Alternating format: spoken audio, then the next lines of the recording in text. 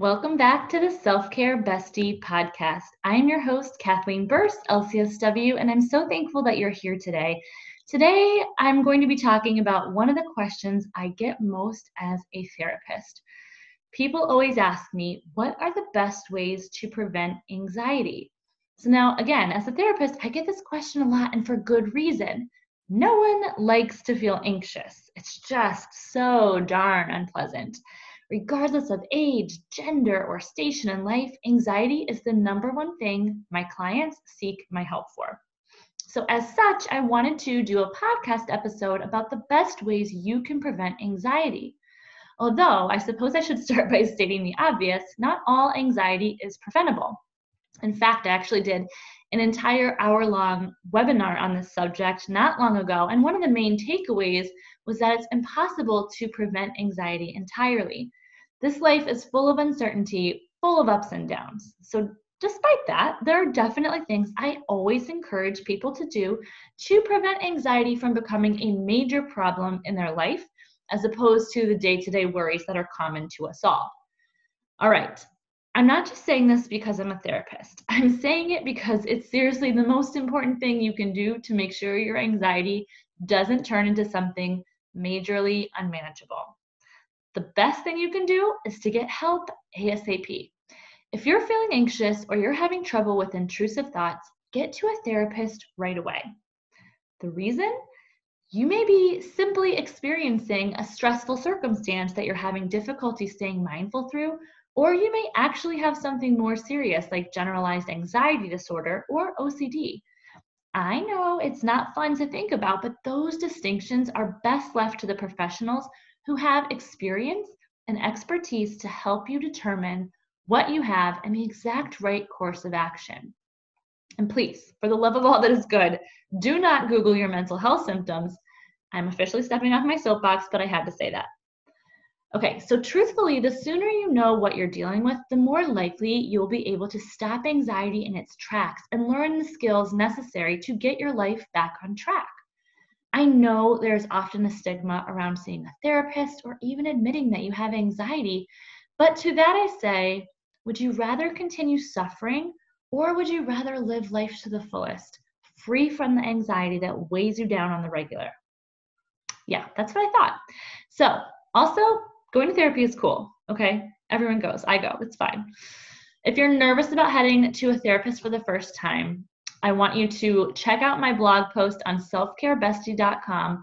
It's called What Your Therapist Wants You to Know Before Your First Session. Hopefully that can help ease some of your pre-therapy anxiety. All right, tip number 2, prevent anxiety by keeping busy. One of the major ways anxiety rears its ugly head is making people feel like they don't want to do anything or go anywhere. It's obviously a major bummer. But a tried and true way to keep anxiety at bay is by scheduling things you enjoy into your day, week, or month.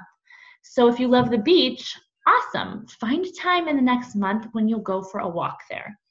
If there's a restaurant in your town that you adore, perfect. Plan to eat there once in a while. It's best to plan the people that you'll hang out with and the places you'll go when you're in a good place. Because if you've been in a funk for a while, it's harder to do. So I would say try to make it a habit of looking at your planner once a week. And I think, honestly, for me, Sunday night is usually a good time for this. But penciling in a few fun activities here and there. Now, one of the coping skills I teach almost every single client is making a deck of coping cards. To do this, take a deck of index cards and write one thing you like to do on each card. When you find yourself with unstructured downtime, shuffle up the deck, pull out a card, and do what it says. Nothing seems to trigger anxiety like boredom, so this can be a lifesaver to prevent anxiety. Okay, finally, prevent anxiety by cutting back on alcohol and caffeine.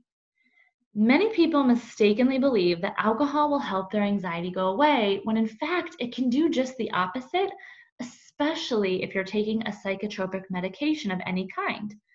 Excessive alcohol consumption can and will interfere with your medication and prohibit them from working as effectively as they should. Now, even if you're not taking medication, drinking may make you feel better in the short term, but it ultimately will dehydrate you and leave you feeling worse than before. Caffeine consumption in excess can actually do the same thing. So while this coffee-loving girl will never recommend that you give up your Java completely, perish the thought, try cutting back to 1 cup a day or even switching to matcha or green tea for a bit. And a good rule of thumb is this: everything in moderation is okay. Anything beyond that is going to make you feel more anxious than before, which obviously is the opposite of what we're after. Make sure that you're drinking enough water each day, so aim for those 8 glasses a day, because chronic dehydration often contributes to anxiety and depression. So I'm asking you to think about which of these suggestions do you think are the best way that you can prevent anxiety? And I'm curious, have any of them been helpful for you in the past?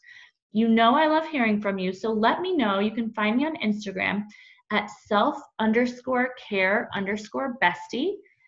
And you can also find me in my email, obviously, all the time at cbearse counseling@gmail.com. I love hearing from you guys, and I'm so thankful that you're here. Come on back and see me next time on the Self-Care Bestie podcast.